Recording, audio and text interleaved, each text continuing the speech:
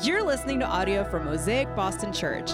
If you'd like to check out more resources, learn about Mosaic Boston and our neighborhood churches, or donate to this ministry, please visit mosaicboston.com. So we're going to be all over the Bible today. This is a little bit different than normal, than we normally do. And so I wanted to start off saying that this is, normally we kind of like just settle down in one space, in one chapter or several verses. But today we're going to kind of go all over the place. And so I just want you to know that. So if you have a hard time following along, you can't flip fast enough, it'll be up on the screen for you to go through it with us. So our new series is called Reclaim. And it really comes down to this idea that the world was created good by God. It was beautiful, it was ordered, it was beneficial for all. But humanity has been breaking God's good creation since the third page of the Bible.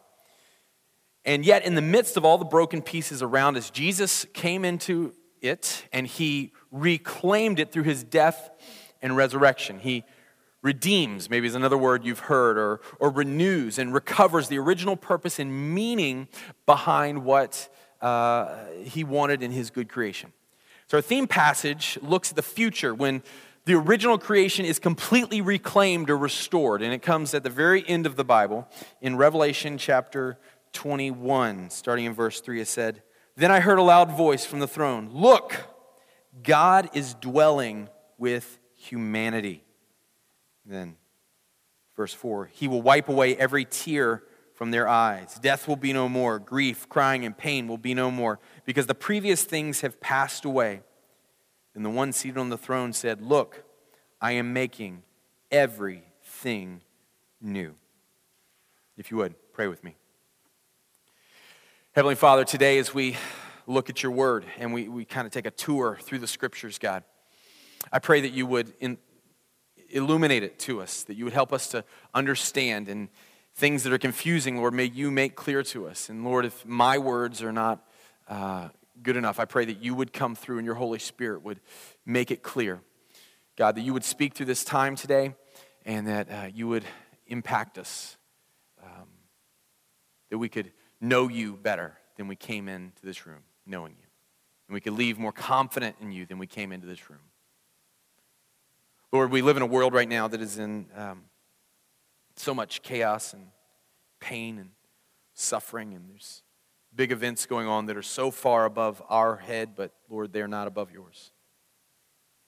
And we specifically remember this situation in Syria and all the stuff that's going on around that. God, I pray that you would, God, give leaders wisdom in all those countries that are involved. God, I pray that what is right and good would happen, and that, God, you would be involved and help us to know how we can be a part of your justice. God, as we look at, we've looked at what you intended in the garden last week, Jesus, and we looked at what happened and that we're so far away from that good creation you made, God. We sit in a world where things are not right, but God, we know that you're making them right, that you're reclaiming this world, and that you use us to begin that process just a little bit. So God, help us to be the men and women that we need to be your reclaimers, to be you to people that may have never met or will never see you. God, may that be our mission in Jesus' name. Amen.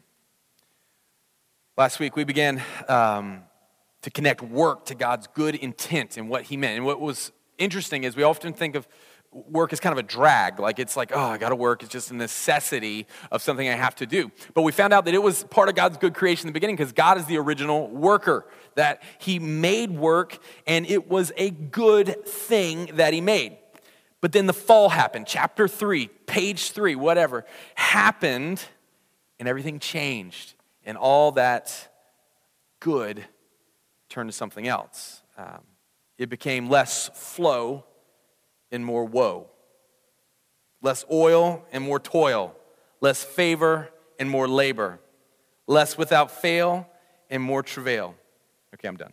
Just kidding, one more. This is the best one. I saved the best for last, I'm sorry. Less swag and more drag. Good? Okay. I'm sorry, I'll never do that again. But you get the point, because you live the point. You go to work and you're like, wow, even if you love your job, there are days when it's tough. It's hard. And it doesn't feel like it's a part of God's good creation. So last week we saw how God is taking what he designed for good, and he is, after we messed it all up, he's now reclaiming it or redeeming it. But this week we're going to take a look at two things that are very, I think, closely intertwined. It's God's calling on our lives and also the will of God. I think those two things come together very well. Maybe you've asked questions like these. Am I in the right job right now? What is God's will for my life? Maybe you've asked God, would you just show me what you want me to do? If you would just tell me what you want me to do, it would make life so much easier. God, am I settling when I'm made for so much more? So I hope today as we go through this and look at the will of God, understanding and knowing and doing the will of God, that we can kind of answer some of those questions. A few years ago, Allie and I had a huge decision that we had to make. God had called us to plant a church. We had to decide where we were going to plant it. We kind of left it open. We said, wherever you want us to go. God, if you want us in New York, or you want us in Boston, or you want us in Somalia, we'll go. Whatever and wherever, we'll go. So we began to pray through the exact city, what it would be. And so we put a map up on our refrigerator of all the major cities and began praying through each. And I asked God for a sign in the clouds. I said, God, if you want us to go to a city, give me a sign in the clouds. So I prayed about Seattle, and I went outside and I looked in the sky. Nothing. I prayed about Istanbul, and no sign. I prayed about Washington, D.C., and I went outside, nothing in the sky. Los Angeles, sky, nothing. Moscow, no sign. Dublin, nothing. And finally, one day, I prayed for Boston. I went outside and I looked into the sky. And I'll never forget what I saw, because this is it. This is the picture. I took a picture of it so I wouldn't forget. There was a cross in the sky, and I didn't know how it happened.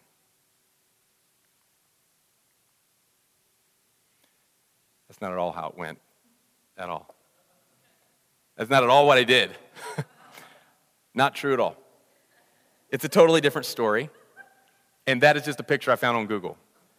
Of two contrails passing by each other. I know some of you were thinking, that idiot doesn't know that planes make those things?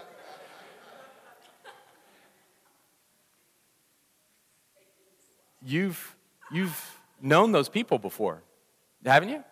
People searching for the will of God and can find the will of God anywhere and everywhere, and you're not actually sure if it is. And maybe you've been that person before. God, just show me a sign. Show me a sign. Now, hold on to that story. I'll get to the end of it toward the end of today's message. But there's no doubt in my mind that we've been called by God in some specific ways. That there were moments in my life that I can say, and this is true, I can say there are moments in my life where God's voice was clearer to me than the person standing next to me. That I can say the phrase, God told me, which is a scary phrase to say. Because if you say the phrase, God told me, there's no argument. If you come up to somebody and you say, well, God told me to do this. Well, then why are you even talking to me about it? Go do it. You know, when God showed up to Moses in a burning bush, there was no argument. Is this God's will? Yeah, God showed up. Yahweh was in the bush. So if you say the words, God told me to do it, you better be sure about it. There have been very few instances where I actually would say that I felt like God was telling me to do it. They're very important instances, though. The first one was when I was 14, and I felt like God was telling me and calling me to salvation. I was a preacher was preaching, and I was sitting in a chair, and I just felt God calling me, as real as anything I'd ever felt in my life, to come to him. I was at 14. The next one is 16. I remember standing, just holding the back of the pew as I felt God calling me to full-time ministry.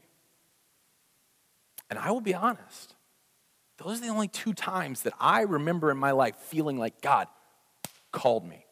But do you know how many decisions and instances of life where I had to make choices on the will of God have happened in between and after those things. Thousands upon thousands of decisions that I had to make. And even to a lesser degree, starting a church, it kind of happened different. It was more like God was just involved, and I could see how he was involved, but it wasn't like God just came to me out of the clouds and was like, start a church. Do burning bush moments happen? Yeah, I think they do. But I think they're very rare.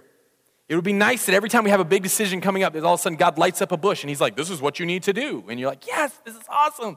I always know what God wants me to do. Go here, date this person, marry them, have a baby, this major, that school, whatever. But that's just not how it works 99.99% of the time.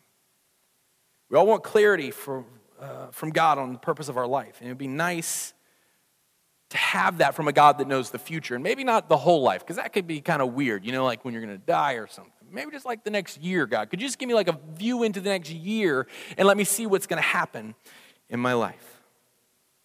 So how can we know what we're called to? How can we know the will of God? I was doing a little research this past week. Millennials, maybe some of you in this room are millennials, as I am.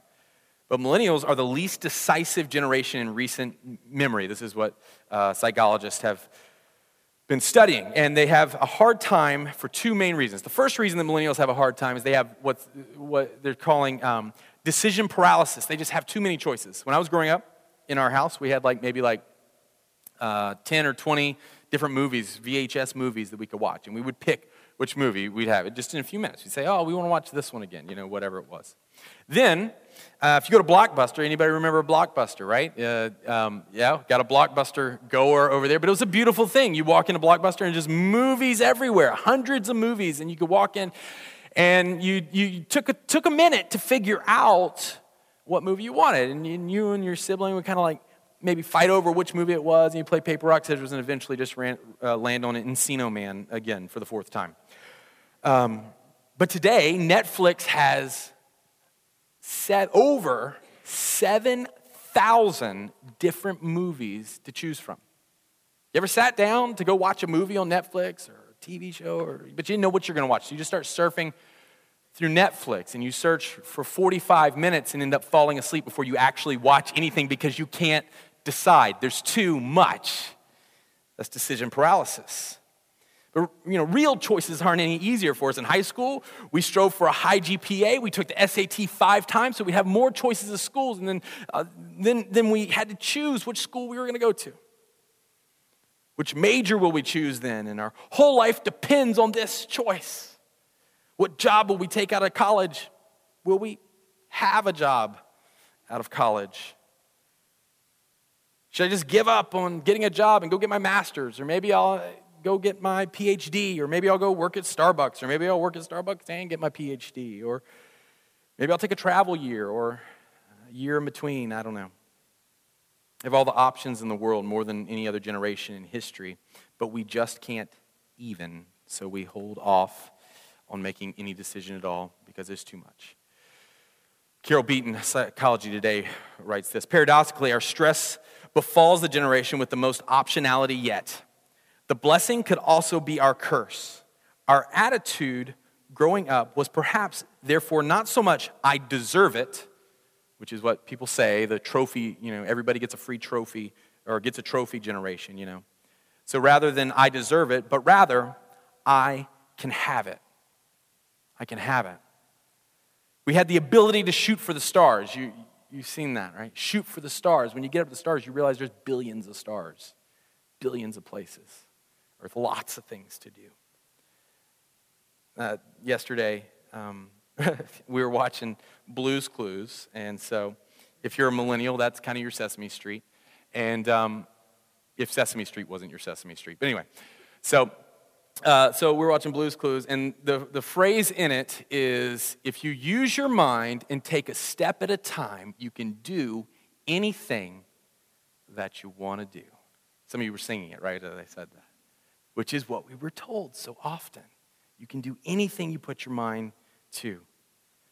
But another reason we can't make a choice is the perfect choice. It's perfection. It's the Instagram effect that we see the pictures and videos of other people's lives at their best, and we begin to compare somebody's highlight reel to our behind the scenes, and it feels like we're imperfect, like we don't have it together. And we want to make the right choice, and yet we're scared to make any choice because what if we don't make the perfect choice? University of Bath published a study that shows millennials are not spoiled 20-somethings that procrastinate through life by doing the bare minimum. They're working so hard that they're stressing themselves out with perfection. This is a quote from Francesca Friday from The Observer. As it so happens, the most recent generation of college students are the ones feeling the most pressure to be perfect. Young people are perceiving that their social context is increasingly demanding and that others judge them more harshly, and that they are increasingly inclined to display perfection as a means of securing approval. We don't just want to make a choice. We want to make the perfect choice. Find the perfect job. Marry the perfect person. When it comes to major and career, life direction, we just get overwhelmed. And probably as we talk about this, you're getting a little stressed out just thinking about it. What do you want us to do, God, if you would just show us what to do? So today I'm going to walk you through a set of ideas for when you don't get the burning bush. I hope that at some point in your life you have a time where you just are so sure of what God says, that it is so real to you, that it is if he has spoken to you out loud. I hope that happens, but for 99% of the time, this is how I think we should go about it. And it's all based in the scriptures and study I've been doing over the past few weeks. So there's a whole lot here, so feel free to write it down if you want to. First thing, who over do?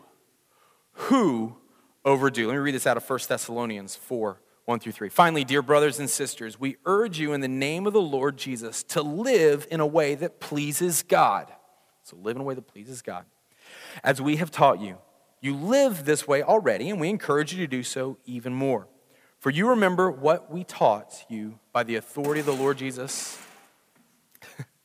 God's will, let me read that one more time. God's will is for you to be holy.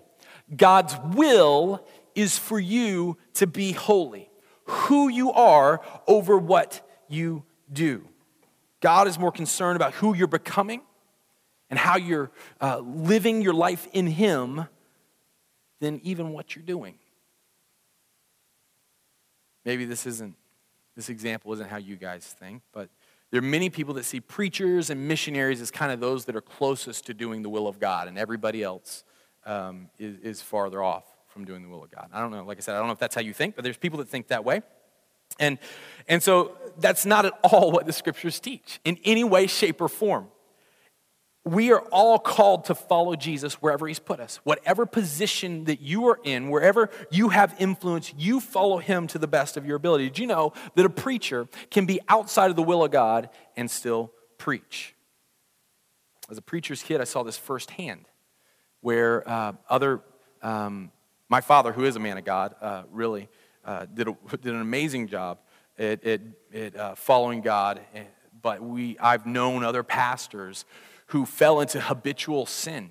And though they were standing up and preaching the word, they were far outside the will of God because they weren't focused on the who, they just thought about the do.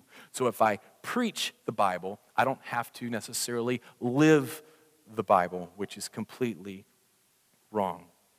But you can also be a biochemist inside the will of God because you're following his leading in every area of your life. Because God's not as concerned about what you do, but who you are in what you do. Who over do? Today, before looking to do something new for God, commit to being someone for God. As you become who you've been called to be, you'll be on the path to doing what God's called you to do. Leonard Ravenhill, a British evangelist, said this: the greatest miracle that God can do today is to take an unholy man or an unholy person out of an unholy world and make him holy. Then put him back into that unholy world and keep him holy in it. Yeah, God desires more preachers. God wants more missionaries. He wants all of those things, but he is seeking workers who are holy in whatever they do. He's seeking those who are holy as baristas or doctors or mothers and fathers or musicians and engineers and mechanics and lawyers and chemists and whatever else you can name. If I didn't name your profession, I'm sorry. But he's looking for you to be righteous and holy and serving him in that capacity. Who you are is more important than what you do. So while he's concerned with the who, he's also concerned with the why. Over and over again, we see motives examined and questioned by Jesus and God in the Bible.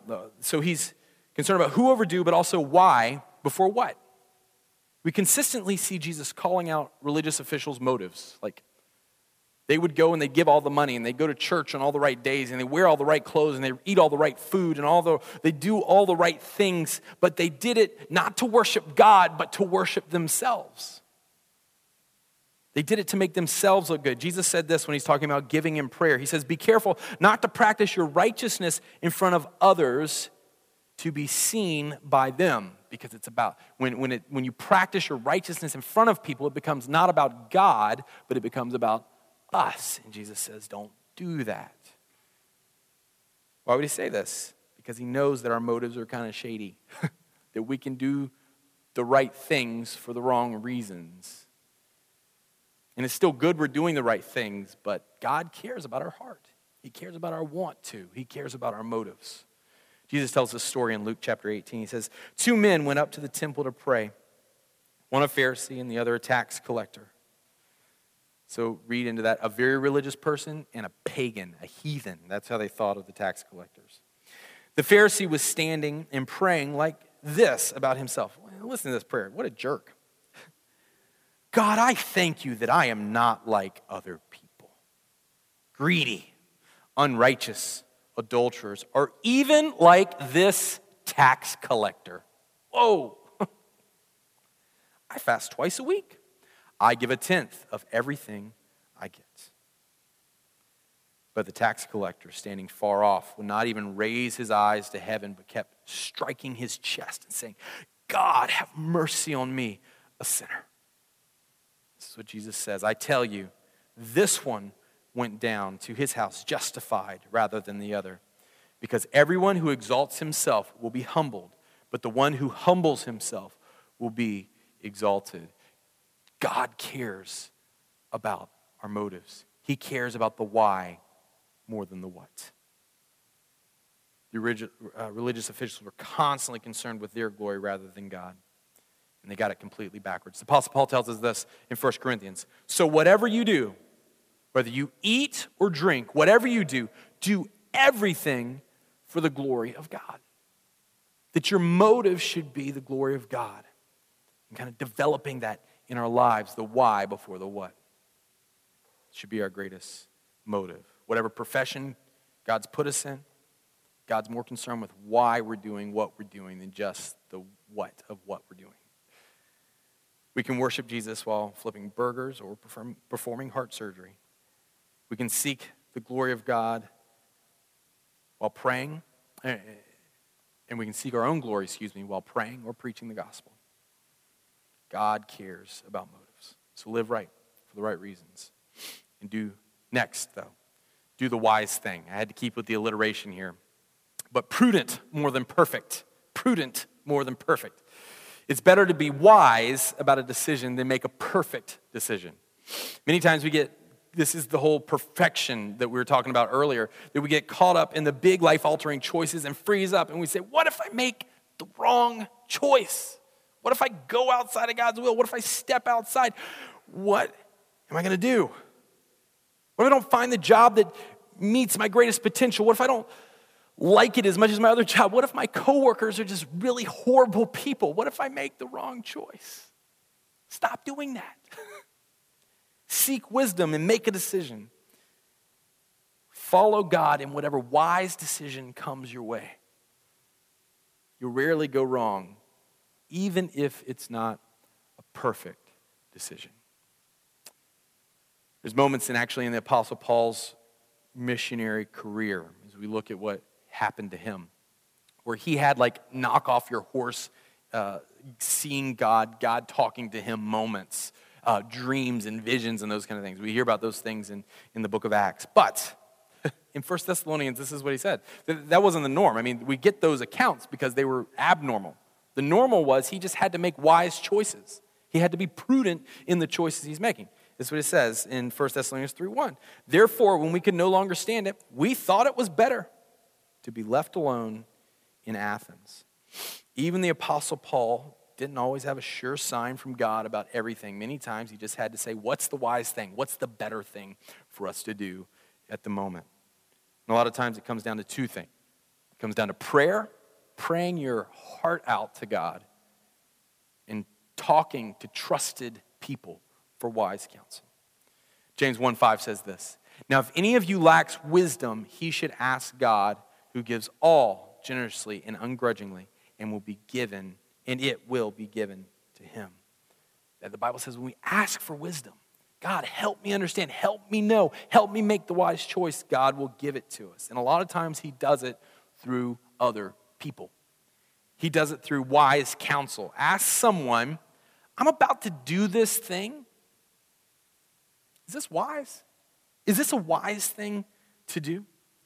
Proverbs 13:20 says, the one who walks with the wise will become wise, but a companion of fools will suffer harm. So ask the right people. Don't talk to just anybody. Somebody you trust, somebody you know, somebody that cares for you. And then here's the thing, and this is the hard part, is when they tell you what you don't want to hear, listen to them. At least take it into consideration. At least say, okay, they love me. They want the best for me. I know they're a wise person. I've trusted them all these different times in my life. They're telling me this now. At least take it into consideration. You tell someone you trust so that they can tell you the truth, even if it hurts. Not just people that tell you what you want to hear. Those are the people I won't speak for everybody, that I want to go to at least. The ones that are going to tell me exactly what I already want to hear. But that's not how us finding a house happened.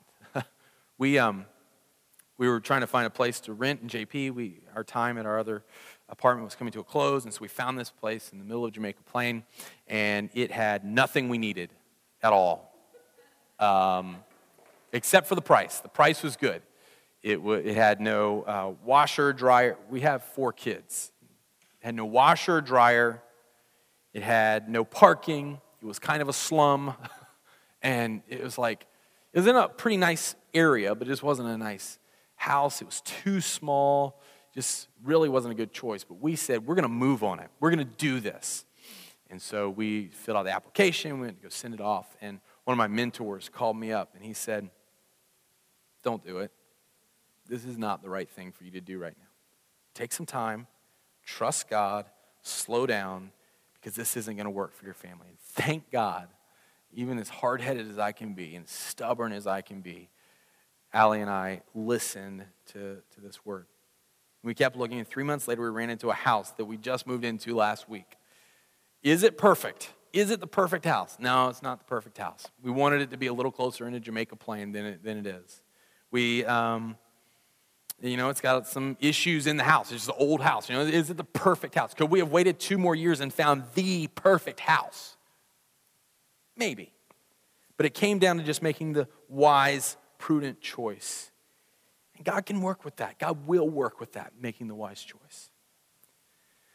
But next question is, does the wise choice always work out in our favor? No.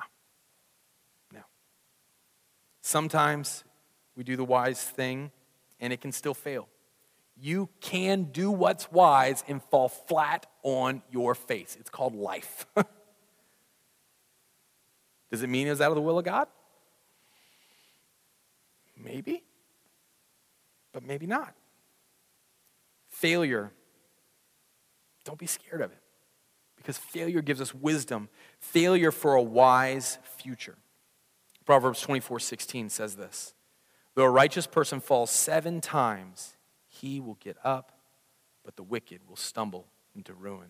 That even the righteous person falls down. The one that's doing right, the one that's living right falls down. But the difference is get up. Get up. The will of God doesn't mean you're never going to fail. That's what we think. That if I get right in the center of God's will, if I do exactly, if I get the perfectly in God's will and do what God wants me to do, nothing will ever go wrong. It's just not how it works. Because God's more concerned with who you're becoming than what you're even doing, as we talked about. And through the difficulties and difficult circumstances of life, he's forming you and shaping you. And in his will, things can go wrong. Now, I used to race go-karts as like a hobby. We built go-kart engines and raced around dirt tracks and stuff. Anyway, and so I never won. I was pretty horrible at it. It was just, that's my life. And so my dad would always tell me, though, he'd look at me in the face and he'd say, son, maybe your parents have said something similar to you, but son, we learn more from losing than we do from winning. And it's totally true. I love the quote from Alfred from Batman. He says, Master Bruce, do you know why we fall down? So we can learn how to get back up. And that's what God's doing. He's teaching us. He's forming us. But the question as believers that we should be asking is, what is failure anyway? What is it? What is failure? See, while life may change and circumstances are different, it doesn't necessarily mean that we fail, because everything has a birth date and everything has a death date. Everything in life has a season. I was reminiscing with my grandmother on Friday. It was her birthday, Friday the 13th. What a lucky birthday. So I'm reminiscing with her about some just stuff, and she's turned 79, and she started a children's consignment shop in 1996. So what's that, 22 years ago. And through it, she's done some amazing things. She's been able to provide for herself. She's provided for other people as she paid them. She became a staple to the community. Like, the community mourned when her shop shut down. During her time of having it open for 22 years, she gave clothes to Mexico. She gave clothes to people all over the country, the extra clothes that were kind of left over. She was able to serve through that. She used it as a platform to preach the gospel. Like, literally, when I say preach the gospel, like, you'd have to know my grandmother, like, literally preach the gospel as she's checking people out. She's just telling people about Jesus. But she used it as that platform, and she was able to use it as this great ministry opportunity.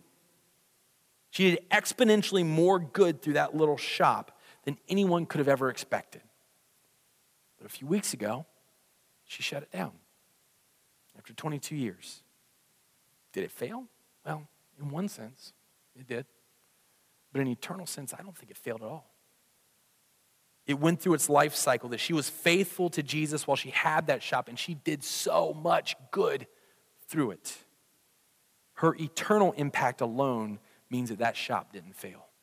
There are people's lives that will be changed because of a children's consignment shop in Charleston, South Carolina. That's kind of crazy to think about, isn't it? As followers of Christ, we have a different perspective on failure. Should we work our tails off to be successful and not be lazy and try to succeed? Yeah, we should. But our greatest goal isn't earthly success, not earthly fame, but eternal. How will what I'm doing right now affect eternity? Does what I'm doing right now make sense just on earth, or does it make sense in a forever kind of way? You're going to fail. It's impossible not to. It's the world we live in. We live in a world after the garden where there is failure, there is toil, there are thorns and thistles. But making what matter most, and that is the eternal significance of what we do. So we came to Boston. We didn't look into the clouds to know where God wanted us to be, but we knew God had called us to plant a church. We prayed a lot. We sought wise counsel. And I think that we're right in the middle of God's will. Could we have stayed in Raleigh, North Carolina, where I went to school? and been in God's will? I think we could have. Could we have gone to Seattle and served Jesus in Seattle? Yeah, probably so. But we're thankful to be here in Jamaica Plain working hard for Jesus where he has us and giving everything we have for him here. Now, I want to give you, real quick, running out of time here, I want to give you a quick flow chart of kind of how to make a decision. You ever seen those flow charts? You'll see it in just a second if you haven't. You know what I'm talking about. A quick flow chart of how at least I've gone about finding the will of God. So I think it goes through these questions or these statements that we said here, who over do, why over what, all those kinds of things. But it's something I made up, so take it with a grain of salt. So there you go. It's not like in the Bible or anything. Let me say it that way. But I think it can be helpful. It's been helpful for me, and it's been through study of mine and research in the scriptures and other books I've read. So I want to just look at this real quick. The question is it God's will? The first question we need to ask is it sin? Is it sin? So if the question is yes, it's sin, then the answer is nope. Not God's will. God's will never be sin. Is it sin? No, it's not sin. So then we go to the next question. We go, for whose glory, or to whom is the glory going to go? Well, is it mine? My glory? Am I doing it for me, to puff me up, to make me look better? If that's the truth, then it's not God's will. Next. It's God's glory. All right, we're on the right track here. So, the next question is it wise? Is it a wise thing? Now, this is a hard one because we can trick ourselves into thinking pretty much anything is a wise choice if we want to. So, is it wise? And the answer is no. We say, no, that's stupid. If we can tell it's stupid, it's probably pretty stupid. No, it's stupid. So then, no, it's not God's will. Well, then the next question is it wise? Well, it depends. Wise in what way? Is it temporary wisdom, earthly wisdom, kind of not godly wisdom, or is it wise and eternal wisdom? Well, if it's only temporary wisdom, it only matters for here. And this is where you need to seek wisdom. Very good. If you seek wisdom, you have to ask people, okay, what am I thinking here? Am I on target? Am I off target? Is this what God wants? Am I just thinking crazy stuff? And be open to hearing what they're going to say. So seek wisdom. Is it temporary? If it's solely temporary, then I think that no, it's not the will of God. But if it's eternally wise, and maybe also temporarily and eternally wise, or earthly, then I think it can be in the will of God. And the next question is, can it fail? And the answer to that question is yes and no. It could fail and maybe it won't fail. It depends. And then the next thing is, it's God's will. I think that if we go through this kind of thing, that we can land on God's will, because God's will is not necessarily like this little path. If you just stay right on this little path, then you'll be good. It's more like if you live in this way and go as God moves and do the wise thing, that you'll be in God's will, that you can be in God's will wherever he puts you and places you, in whatever job you have, in whatever circumstance that you are in. You can be in God's will because his will is for you to follow him and obey him. Now, maybe today some of you have been called. Maybe today as I was speaking, you realize that the will of God for your life is to follow him. And you have this a moment like I had at 14 when God called me to follow him with all of my life. And you realize that Jesus has come, he's died for you, for the wrong that you've done, and that he has risen from the dead and conquered sin and death forever. So what I want to tell you is I can give you a bunch of self-help stuff. I can come up here and I can give all this books read and you bring it all together and put it up on a screen and all that. But if you're doing it without Jesus, just stop. It's not gonna matter. It's not gonna matter. So my challenge to you is be in the will of God. And the first thing that is in the will of God for you to do what God wants you to do, is to become a follower of him today. Which means repenting, which is just turning from what you're doing now and turning to him and following him. First step into being in his will. And believing that he died on the cross and rose from the dead for you. Let's pray. Dear Lord, today, God, I pray that you can be powerful in our lives and in our doubts. And God, as we seek out to do what you want, I know in this room there's people in here that want to do what you want them to do. So God, I pray that you would give them the wisdom that they need in order for big decisions that are coming up, crazy things that are happening. God, you would give them the ability to make the right choices, even beyond their own ability. They would seek wise counsel. God, we trust you to do the right thing. God, we can't do another day without you. God, for some in this room, today is the day that they've realized that no matter what they do, their biggest need is not to figure out how to have a better life now. But God, their biggest need is to figure out life for eternity in you. So Lord, for those people, move them to make a decision today to follow you and not to leave this room until they do. Lord, we love you and we trust you. We thank you for all you do and all you're going to do. Pray all this in Jesus' name.